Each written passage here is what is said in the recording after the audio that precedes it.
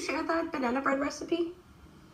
Sure. It's actually my mom's banana bread recipe, but it's pretty foolproof and super easy. It might seem like a normal video call between friends exchanging recipes. Well, I really appreciate it.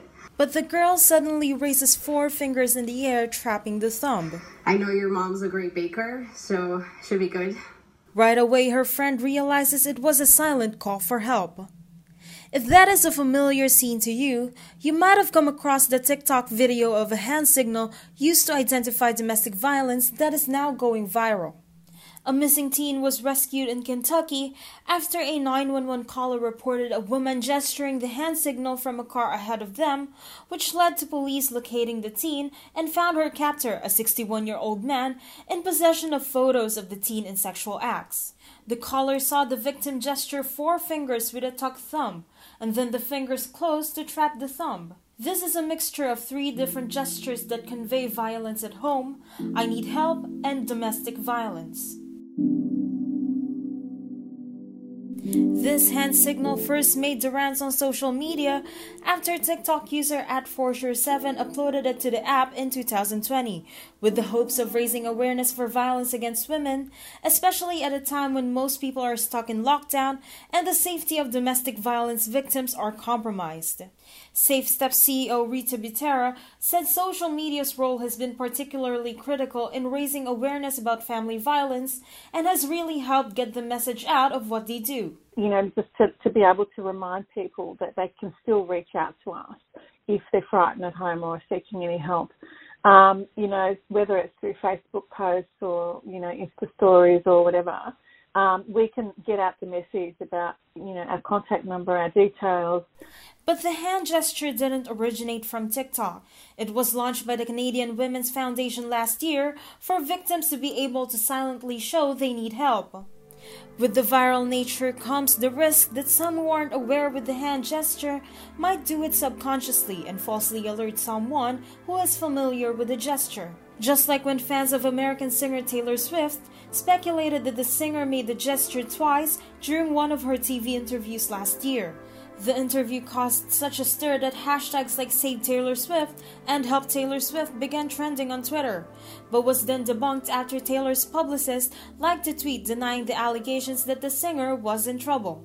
This incident has caused some people on social media to take offense, as domestic violence is not an issue to be taken lightly. Nevertheless, it has not stopped people on social media to spread awareness on not only the hand signal, but also to other ways of calling for help. You know, there are lots of initiatives, and we're hearing widely of different initiatives, but at the moment, for us, we're really focused on supporting people to develop safety plans and to have code words or keywords as part of their safety plan. Another incident that went viral was what was dubbed as the pizza call, when a victim dialed 911 to call for help by disguising it as a pizza order in 2019. Oregon 911.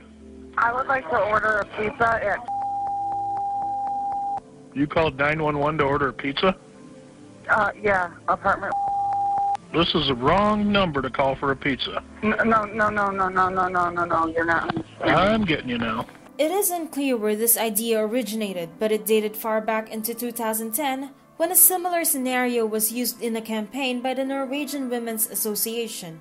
In 2014, a post by someone claiming to be a 911 operator was made on the discussion site Reddit, detailing a call of a domestic violence victim ordering pizza, similar to the conversation of the call from 2019. The post was so viral that it was being reported in different news organizations and was even turned into a Super Bowl ad and an episode of the drama series 911 Lone Star. Soon, claims went around that dispatchers were trained to recognize the pizza call as a call for help. While this might sound like an ideal way of calling for help, this might not be the best, as this claim has been debunked by Christopher Carver, the former Dispatch Center Operations Director for National Emergency Number Association in the U.S., who said this is very dangerous because police are not trained to answer calls with secret phrases. Although, Safe Step CEO Rita Butera said using secret phrases and keywords may be more helpful if it is planned with a close friend or a loved one instead of using it to random civilians. As part of safety plans, a lot of people do develop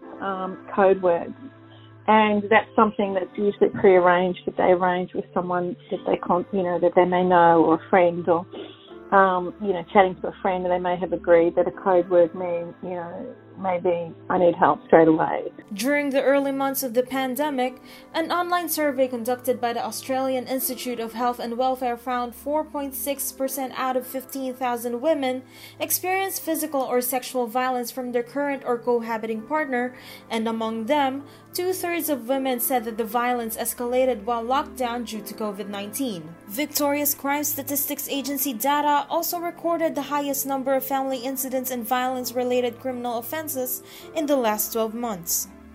While the rise of these hand signals and secret phrases might help, there is still a fine line between risking their safety and receiving the proper help they need.